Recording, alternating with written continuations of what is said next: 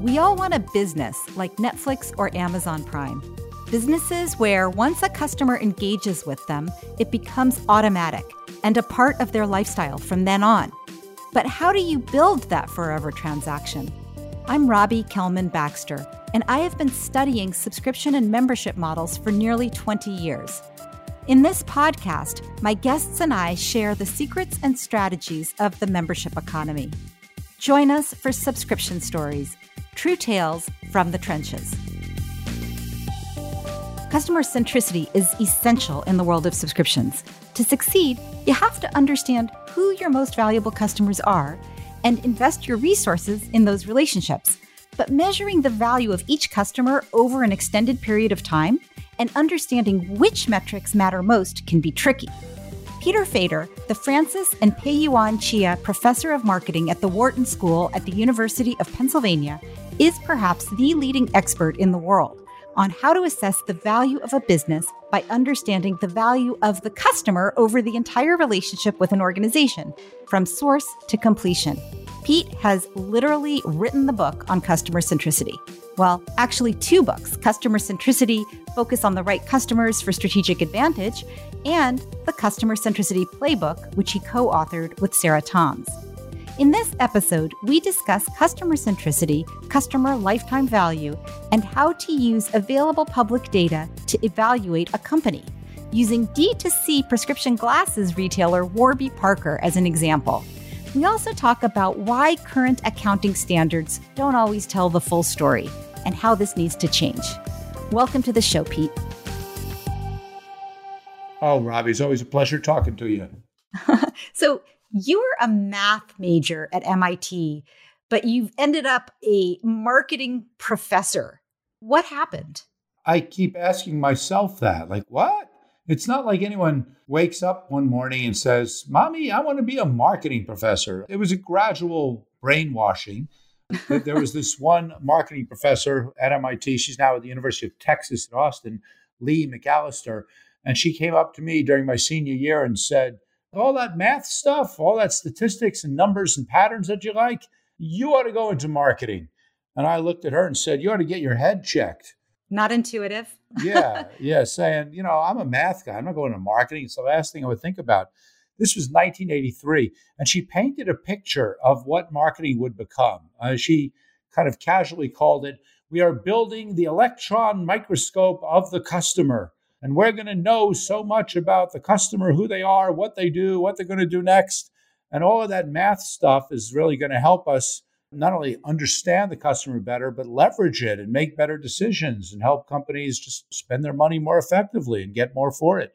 And I didn't quite believe her, but she was very persuasive. And so I followed along. And again, here we are 40 years later. And boy, oh boy, was she right. And I've right place, right time for myself. And I've been so happy to be swept along by that tide of everything that marketing has become and is still becoming. Yeah, marketing is really quantitative these days. It certainly should be. That's not to say it shouldn't be qualitative either. It's not to say that creativity and the interplay of creativity, qualitative, quantitative, and just even instinct should be part of it. But no one of these things should come at the expense of the others. Yeah. And the specific space in marketing where you work is very much like what your mentor predicted 40 years ago in terms of being quite quantitative and taking a very close look at customer behavior. I think you're probably the world leader in studying customer centricity. Can you define what it means for you when you say an organization is customer centric? Yeah, and I don't know if I'm the leader or not, but I certainly enjoy messing around and saying a lot about that. One of the mistakes I made is that expression, customer centricity, means so many different things to different people. Sometimes it means things that are actually polar opposite to each other. And so actually, honestly, it was a bad choice of words, although it was the right overall concept to go after. Here's my take on it. There's a lot of companies that claim to be customer-centric by saying, the customer is at the center of everything we do. That's not what I'm talking about. And when companies say that, I tend not to believe them anyway. For me, it's more about which customers should we be centered around? See, as we built that electron microscope of the customer, one of the big shocking things that we found, it's kind of trite by now, but it was shocking at the time, is that customers are wildly different from each other. There is no customer. There's no the customer. We can't paint a picture of what the customer wants, and we can't develop products for the customer. Which customers are we talking about? And so the idea of customer centricity is that they're wildly different from each other. Instead of trying to be everybody's best friend, you got to pick and choose. You got to figure out who are the customers that you're going to spend disproportionate resources on. And once you figure that out, how are you going to allocate those resources? How are you going to listen to them, anticipate their needs, surround them with a variety of products and services, many of which you don't even make any money on, to kind of deepen that relationship, to build that forever transaction, to quote someone I deeply respect. And so that's what customer centricity is. It's really figuring out the difference across the customers and how to leverage them most effectively. It's interesting. Like you, I have built my career around a highly charged term, in my case, membership, that means a lot of different things to different people. And what I appreciate about the way that you refined your definition just now is that it's really not just about this kind of general customer first, but it's more about saying, we're going to analyze our customer base first and then make decisions based on that analysis. So it's a different way, I think, of thinking about customer centric. It's starting with your ideal member, your ideal customer, and then saying, what products and services should we offer to them? How should we allocate resources to optimize relationships with them? Well, first of all, is that accurate? Did I capture it? You did really well. In fact, a really nice way to think about the contrast between what we're talking about, customer centricity, and the more traditional way of doing business, product centricity, was summarized in a wonderful book called Designing the Customer-Centric Organization by a gentleman named Jay Galbraith. And he talks about all these contrasts. And one of them is, for a traditional product-centric firm, it's all about divergent thinking. We got this product expertise. What else can we do with it? What new products can we spin off of it? What new segments or geographies can we take our product expertise to? Where can we spread the product out to? That's the way most companies think. And it's the way most companies continue to think today. So even when they're talking about being customer-centric, they're not. They're just saying, which customers can we find to buy our product? Customer centricity, when we really mean it the right way, is about convergent thinking. So we got these really valuable customers here. How do we converge all of our thinking and resources on them? So again, what products and services can we bring to them? What other companies should we partner with? How else can we make their life better in order to lock them in and get more value from them, even if some of the stuff we're bringing to them is providing no value at all? But if we can create that true bona fide relationship, as opposed to hostage taking, as a lot of companies truly think about it, that's where the big payoff occurs. And you can't do that with everybody. Yeah, it would be nice. You got to pick and choose. What do you mean by hostage taking? Is that when you lock somebody into a subscription? Is that hostage taking? Yeah, there's too many companies out there that delude themselves into thinking that they have loyalty, that they have real relationships with customers, that they have true membership. But it's just because the switching costs are so high that the customers can't leave. And those switching costs might not be purely financial, but there'd be a variety of reasons, some psychological, some procedural. Why, it's just not worth my leaving. And we can think of lots of companies, very often companies in the telecommunications space, where the customers aren't getting their logo tattooed on their body parts. Let's face it. They're there because it's just a hassle to leave. That's not loyalty, okay? That's not a true relationship. And unfortunately, these companies will kind of convince themselves that they are, because look how long they've been with us. Yeah. Don't confuse inertia with loyalty. That's exactly right. And so let's really clarify the difference. And that's my job, is to use very careful statistical models to sort that out and figure out who are the customers who are choosing to be here versus who are the ones who, they don't necessarily hate us, but they don't necessarily love us. And if we could really understand those differences and then kind of double down on the right kinds of customers, that's the best path to growth. So you talked about these models that you've developed, these very precise models. What are some of the metrics that go into your models that a customer-centric business should be tracking and using to make decisions? Well, so let's first clarify what we mean by the models, because to kind of give it a black box flavor, there'd really be kind of four main models we're talking about, four main behaviors that we want to understand and project and then use for these customer-centric purposes. So it's all about acquisition, retention, repeat purchase, and spend. And if you think about it, that's where all of our revenue comes from. So if we can project how many customers they're going to acquire, how long they're going to stay, how often they're going to interact with us, and how much money we'll make or how much value we'll get when they do so. So those are going to be the four main models. Now, how we implement them is going to differ from one setting to another. Sure. In some settings, we might have some other models. In some settings, we might not have all of the four. Sure, there'll be some differences there. But those are the four main behaviors. And so naturally, we're going to want to have metrics that let us understand and then ultimately project each of those things. So, how many customers have we acquired each and every quarter or year or whatever? That's a pretty obvious one. Yet, ironically, most companies don't disclose it. Same thing with retention. A lot of companies will report different kinds of retention rates. It makes more sense for certain kinds of companies than others. Some companies on the repeat purchase side will say how many orders were placed by our active customers. And of course, spend, average revenue per user. So a lot of these metrics aren't really that radical. These are metrics that companies will talk about with some frequency. But taking it to a whole nother step and sharing these things with external stakeholders and being held accountable for these metrics and their implications, that's what we're talking about. So I have two questions to follow up on that kind of go in different directions. The first question is, do the metrics and the models differ if you're looking at a business as an operator versus if you're looking as an investor? I know you've spent time on both sides, working with operators and also working to help investors investigate corporate valuations. That's the first question. Sure. So the metrics that I just mentioned are going to be meaningful to both. But internally, if this is our business, we'll go beyond just those basic counting metrics and start to use some of the projections. And that's where we get to things like customer lifetime value. So can we project how long you're going to stay, what you're going to do over that horizon, how much you're going to spend? Ultimately, that's going to be more informative and it's going to help us make better decisions in terms of what we're going to do and how well did we do it.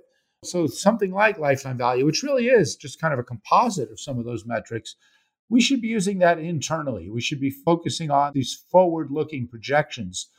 I'm not sure that we'd want to share those externally because they are forecasts, they are fallible. And the last thing we want to do is to put forecasts out there and have investors say, wait a minute, you promised me that the lifetime value is going to be X dollars and it turned out to be Y. So there might be some distinctions between what we use internally versus what we disclose externally, but they should be consistent with each other. And they should ultimately tell a similar story, just with more detail and nuance if it's internal. Yeah, some of those predictive metrics and then also the underlying metrics. That's how I think about it. For example, metrics around engagement, usage, by cohort. Those are things that I think are really helpful to the operators so that they can get in there and fix something when it's broken. That's right. And of course, they'd be helpful to the investors too. But you can understand why a company doesn't want to disclose more than they have to disclose. We're pleased when they do. It actually means a lot to us. And we do hope that the set of required disclosures will expand over time. That there's some interesting things happening on that front, which we might get into. But it's understandable why there'd be a difference between internal and external. But again, they shouldn't be inconsistent with each other.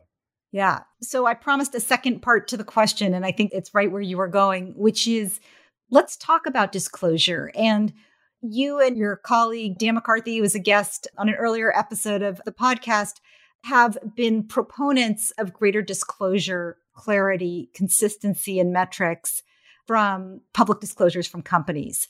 And I'm curious what you think organizations should be disclosing and what would give them an incentive to make those disclosures. I love it. I love it. So first of all, just back up a second and give just the biggest shout out to Dan McCarthy because I wasn't thinking We love about Dan McCarthy. We do, and I've benefited from his wisdom and experience more than anyone on the planet. He's building all of these models of customer acquisition, retention, repeat purchase, and spend. That's something I've been doing for decades, and usually working directly with companies, working directly with all of their rich transaction log data. But it wasn't until meeting Dan back in 2014, I guess it was. Dan, after graduating from Wharton as an undergraduate, went to work for a hedge fund and then came back to Wharton to get his PhD in statistics, not just marketing, statistics. He's a real smart numbers and data guy. And I said, hey, Dan, wouldn't it be great if we could take some of these models and be able to estimate them and use them when we're working with more aggregated data, the kinds of numbers that companies do or might put out there? And that actually became the basis of his dissertation. That became the basis of our second startup, Theta, which we might talk about. So I've been learning so much from him.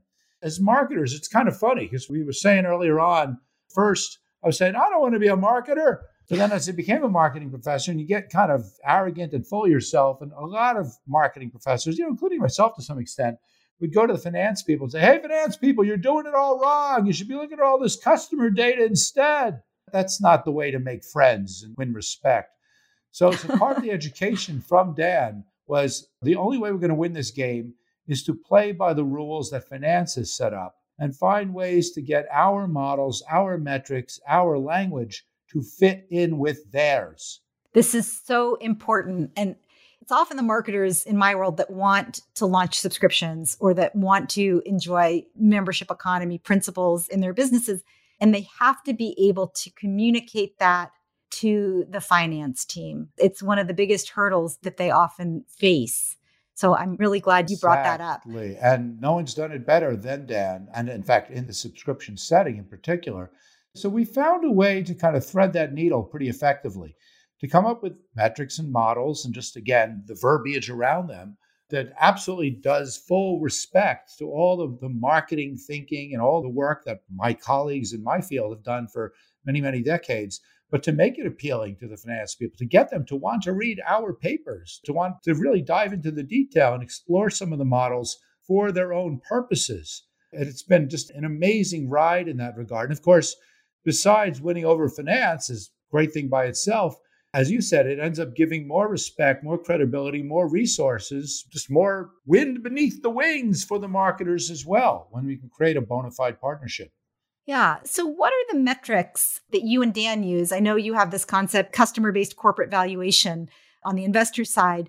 What are the metrics that companies should be disclosing if they want investors to truly understand how the business works? Once again, Robbie, I'm going to give you a long-winded answer. And so I want people to know where this is coming from.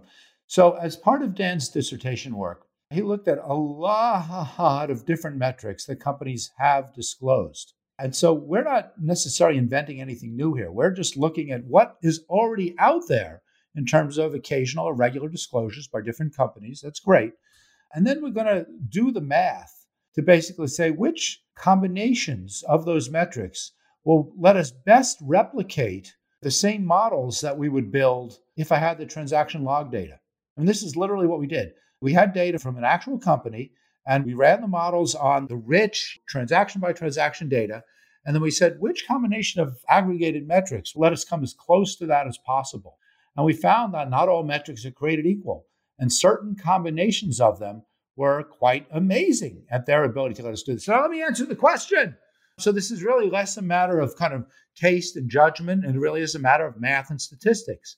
And what we found, first on the basis of repeat purchasing, it's kind of obvious in hindsight, I think, but again, not a lot of companies necessarily have paid heed to it.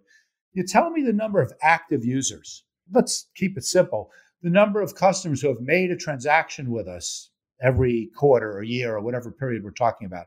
So just give me some notion of breadth. How many customers have done something, which again might be transactions. In a content setting, it might be how many posted content or at least visited the website. So how many active users have we had each period of time? And then we want a depth metric that complements it. Among those active users, how much activity did they do? So what's the average number of purchases by those active users, or the average number of visits to the website or postings or whatever else? So give me one metric that reflects depth, one metric that reflects breadth, and that's going to tell me about the overall behavior of the existing users. Obviously, you got to give me a metric that reflects how many customers we've acquired. And then fourth would be a metric that reflects the value generated by those activities, which again, usually be some notion of spend. So either what's the average spend per user over the period as a whole, or ideally, what's the average spend per transaction, or maybe both. So again, it comes back to those four behaviors: acquisition, retention, repeat purchase, spend.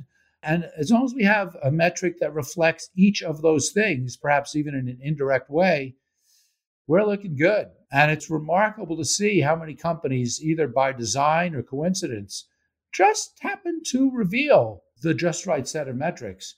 But even then, they're still the tip of the iceberg. Yeah, it's fun to look at your research. You guys publish periodically deep dives on certain companies, some in the subscription world and some, while they don't have a contract with the customer, a formal relationship with the customer, they are really touting the loyalty and the habits that they're forming as a key part of their value. And one of those companies that you recently took a hard look at was Warby Parker, the eyeglasses direct retailer. They have stores and they sell online. In leading up to their IPO, they filed an S1, and you and Dan kind of went through that with a fine-tooth comb. Yes, indeed, we did. Sure. And again, first, let's give Warby just a ton of credit for putting a good set of metrics out there. We wait with bated breath every time a company announces its IPO, because we want to dive into the S1 filing and see what's there. It's like opening up a big box of chocolates. You never know what you're going to get. And in the Warby case, it was quite good. And so they gave us easily enough metrics for us to be able to piece together the different behaviors that I mentioned and piece together an overall picture of the value of the customers and therefore the value of the company. It was a pretty good picture. I'm happy to say that the unit economics of the customers is quite healthy, as is the valuation of the firm. And it doesn't always happen that way. Some companies come in as pretty healthy, others are surprisingly not. And usually, eventually, the market picks up on it. We're just kind of providing kind of almost a sneak preview of how markets will shake out. It's also a sneak preview, I think, for companies that are in the subscription space, in the recurring revenue or the relationship membership economy space. That's how investors are increasingly going to be looking at their filings. So they need to be really careful. I think one really interesting example, Warby Parker, they had a lot of customer data, which was great. One of the things that was interesting, you talked about unit economics. A key part of any unit economics is the cost of acquisition, or CAC. Can you share a little bit about how they looked at CAC and how you would think about the right way to look at CAC and what that might mean for other companies that are putting numbers out into the public? Absolutely. It's so important to raise this point, not only on acquisition costs, but all of the costs associated with customers. So ongoing retention and development costs as well. And while we're really refining and popularizing the science of projecting all the revenue parts, as I've already discussed, the way we figure out the cost parts is still kind of a Wild West. And I'm not criticizing the discipline of accounting, but accounting for customers at a granular level, and not only granular one by one level, but a granular different kinds of behavioral level, just hasn't really caught up, and it needs to. And so there are no really formal definitions out there about how you calculate CAC. The most natural way to do it, if we could, would be to say, okay, well, what was the total spend that on acquiring customers, and how many customers did we acquire, and divide the first one by the second one, and there you go. Now, there's a couple of problems. Number one, how do we figure out exactly how much money was spent specifically for acquisition? So, for instance, you mentioned like Warby Parker, opening stores.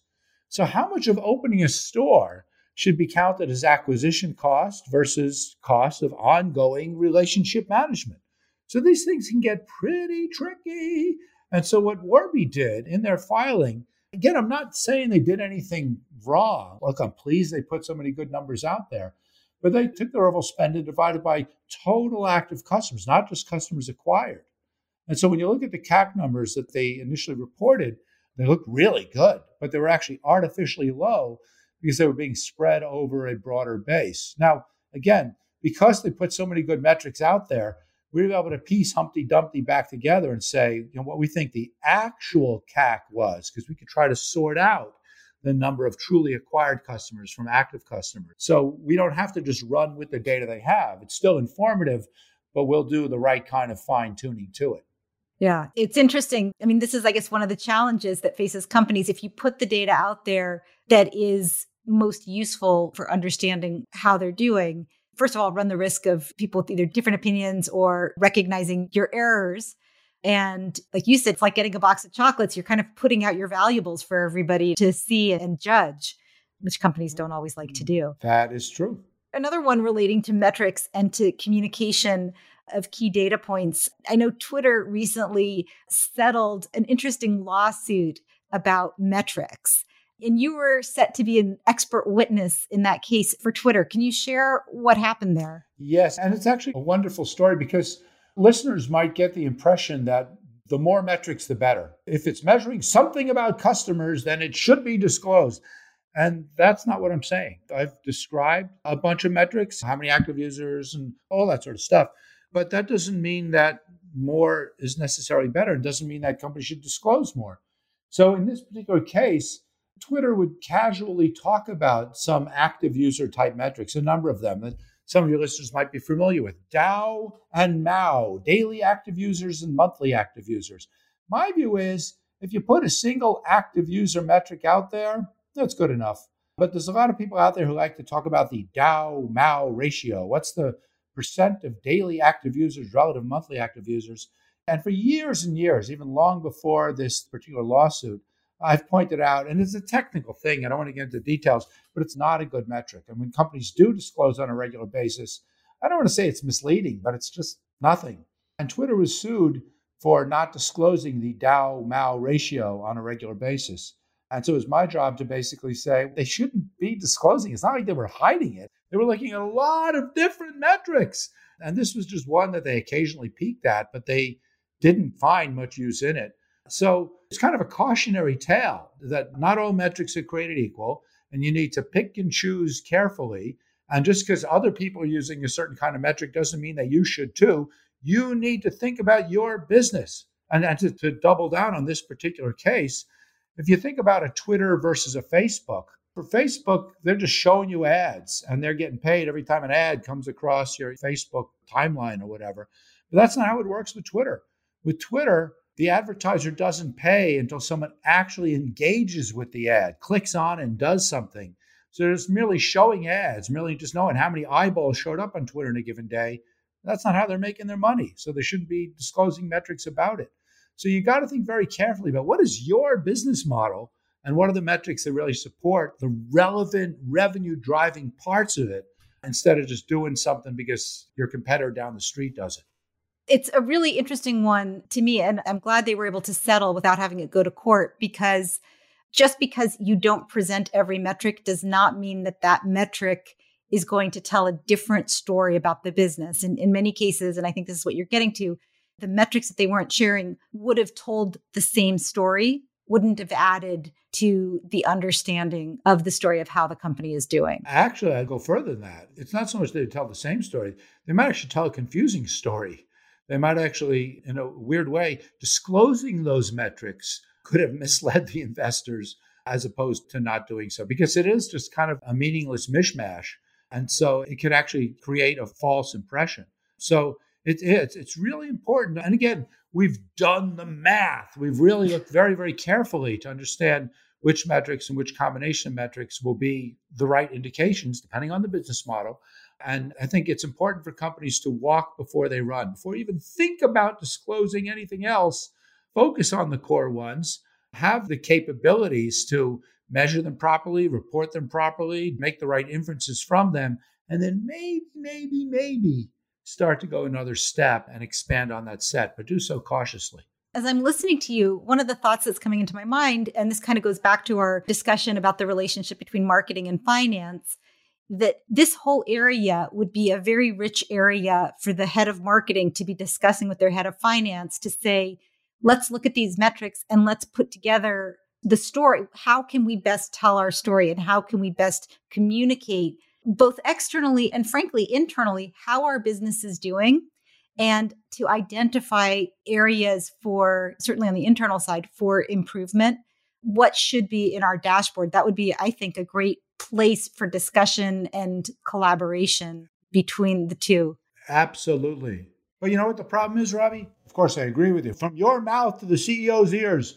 But the problem is very often these metrics fall in the crack between the CMO and the CFO. But the CMO, and just to be a little kind of stereotypy about it, I know that it's wrong, but the CMO is often so obsessed with the brand that a lot of these metrics are just a little bit too wonky for them to worry about. And the CFO is obsessed with just the very traditional metrics required by the accounting standards boards. And these other things are saying, we're not going there. If we don't have to report it, we're not going to. Why should we?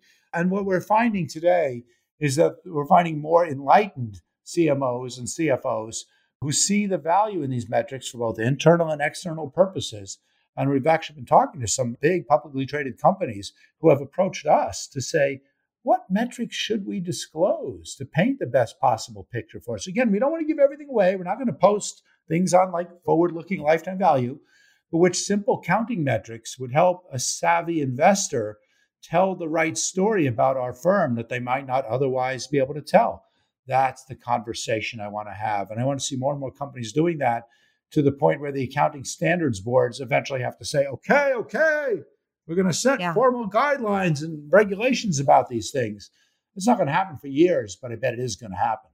So what I hear you saying is that historically, marketing and finance had such different ways of looking at the world that they often didn't connect. But increasingly, as marketers are becoming more analytical, more quantitative, as their jobs are changing and becoming more numbers-based, their goals are aligning more closely with those finance. And CFOs are realizing that they might have a very good ally in their CMO and in accessing the data that the CMO is tracking.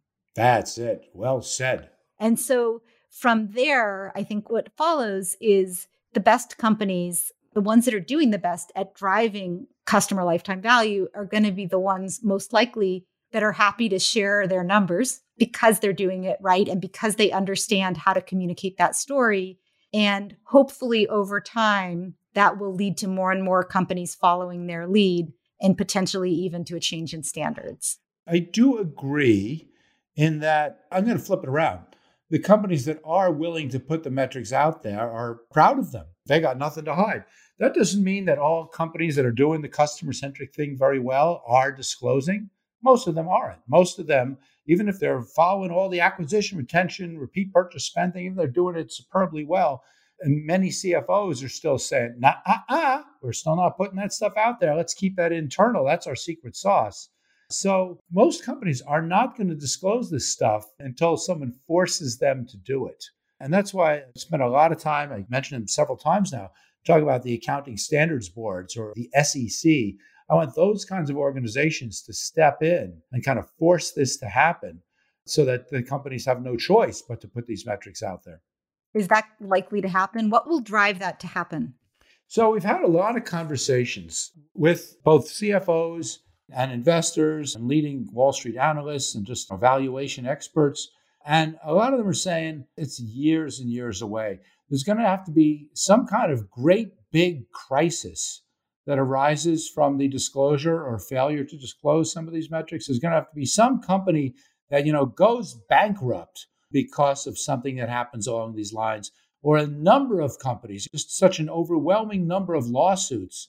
I hate to get all technical with you, but the shit's going to have to hit the fan before these accounting standards boards are going to step in and say, whoa, wait a minute. They're not going to do it just, that's a good idea. Yeah, let's do that. They got enough on their plate already. So they're only going to do it when there's a problem to be solved. And again, just seeing some of these lawsuits, I've mentioned the Twitter one, there have been a number of lawsuits around the presence or absence of customer metrics, but most of them, you're probably not aware of any of them. And so as they become more prominent, I think at some point the grown-ups are going to have to step in and really say, we got to avoid this from happening. So it's years away, and I don't even know what the precipitating event will be. But just like these metrics reflect long run, we're in it for the long run, and it's the right thing to do. And we'll find more and more companies doing it voluntarily. We'll take a lot of these baby steps before some kind of cataclysmic event happens. Really interesting. I'm sure we'll be following that closely. I wanted to wrap up with a speed round. Are you up for that? Okay, bring it on. First subscription you ever had? The first subscription I remember would be getting cable TV as a kid. And the whole idea of like paying for television? Ew! So it was very resonant because it went so far against the grain of everything that we believed in. But obviously, tremendous impact. Were you involved in that decision, or was that a decision your parents made? I remember so well. I was, like I said, a teenager at the time. So it was a parental decision, but I was fascinated by it. And before I knew I'd do this for a living, just like, how would all that work? And, what do we get for the money and all that sort of thing? So I was very interested in it and continue to be. I've done a lot of work in the media space. Maybe it's a result of that traumatic experience as a kid, pushing other media firms towards subscription businesses across the board, music and movies and so on. And look at how the content world has changed. It's been just amazing. And we ain't seen nothing yet. It's still changing a lot. What's your favorite subscription today that you currently subscribe to? So the favorite subscriptions would be the ones that you don't question, the ones that you're doing it for the right reasons. Again, you're not being held hostage. I'm looking at the bill every month and saying, ugh. And so I guess the one that just kind of brings me the greatest joy would probably be Spotify. And it goes back to the reason I just said, because I've always wanted that business model for the music industry. I invented Spotify before Spotify was founded. Well, I didn't really, but the idea of that streaming subscription, get as much as you want. I don't even know what I pay for it. It's worth every penny. So it's one that I just kind of celebrate as a sea change in an industry that sorely needed it. And besides, I love that company and get great use of the service. Yeah, that's always a great indicator that your subscription is good when your customers don't know how much they're paying and say, I don't really care. Exactly. And then last one, you're a business school professor. What's one business school class that every business person should take or should have taken, other than, of course, your classes? Well, most people probably shouldn't take mine. Well, I mean, let's be honest. Negotiations. It's actually wonderful to see how those courses have become just maybe the most popular elective at any school. I think learning how to play that game, even if it has absolutely nothing to do with the kinds of stuff that I teach and talk about, but I admire those skills so much and wish I was better at them. Yeah. As the mom of 3 young adults, none of whom are in business school, I would love for all of them to take that class. Or maybe you don't want them to. Well, it's funny. They're actually pretty good at negotiating with mom and dad. But when it comes to kind of negotiation in the broader world, knowing their value, understanding the considerations of the other side, I think those are skills that, forget business, those are skills that everybody should have. Life skills, no doubt. Yeah. Well, thank you very much for taking the time to talk to us. And as always, delightful and a real pleasure to talk to you. Robbie, I always enjoy doing so. And I really appreciate all the things you're doing to take some of these concepts and methods and technical stuff that I do and making it accessible and making it important and getting companies to really understand it. Thank you. Thank you so much, Pete. That was Peter Fader, Francis and Pei-Yuan Chia Professor of Marketing at the Wharton School at the University of Pennsylvania and customer centricity expert. To learn more about Pete and his work on customer centricity, go to petefader.com or thetaclv.com and check out his books, Customer Centricity, Focus on the Right Customers for Strategic Advantage, and The Customer Centricity Playbook, available online or at your local bookstore. And for more about my work with subscription and membership models, go to RobbieKelmanBaxter.com. You've been listening to the Subscription Stories podcast. This is Robbie Kelman Baxter. If you love the show, please leave a review on Apple Podcast. Mention this episode if you especially enjoyed it. We read all the reviews and we want your feedback. Thanks for your support and thanks for listening to Subscription Stories.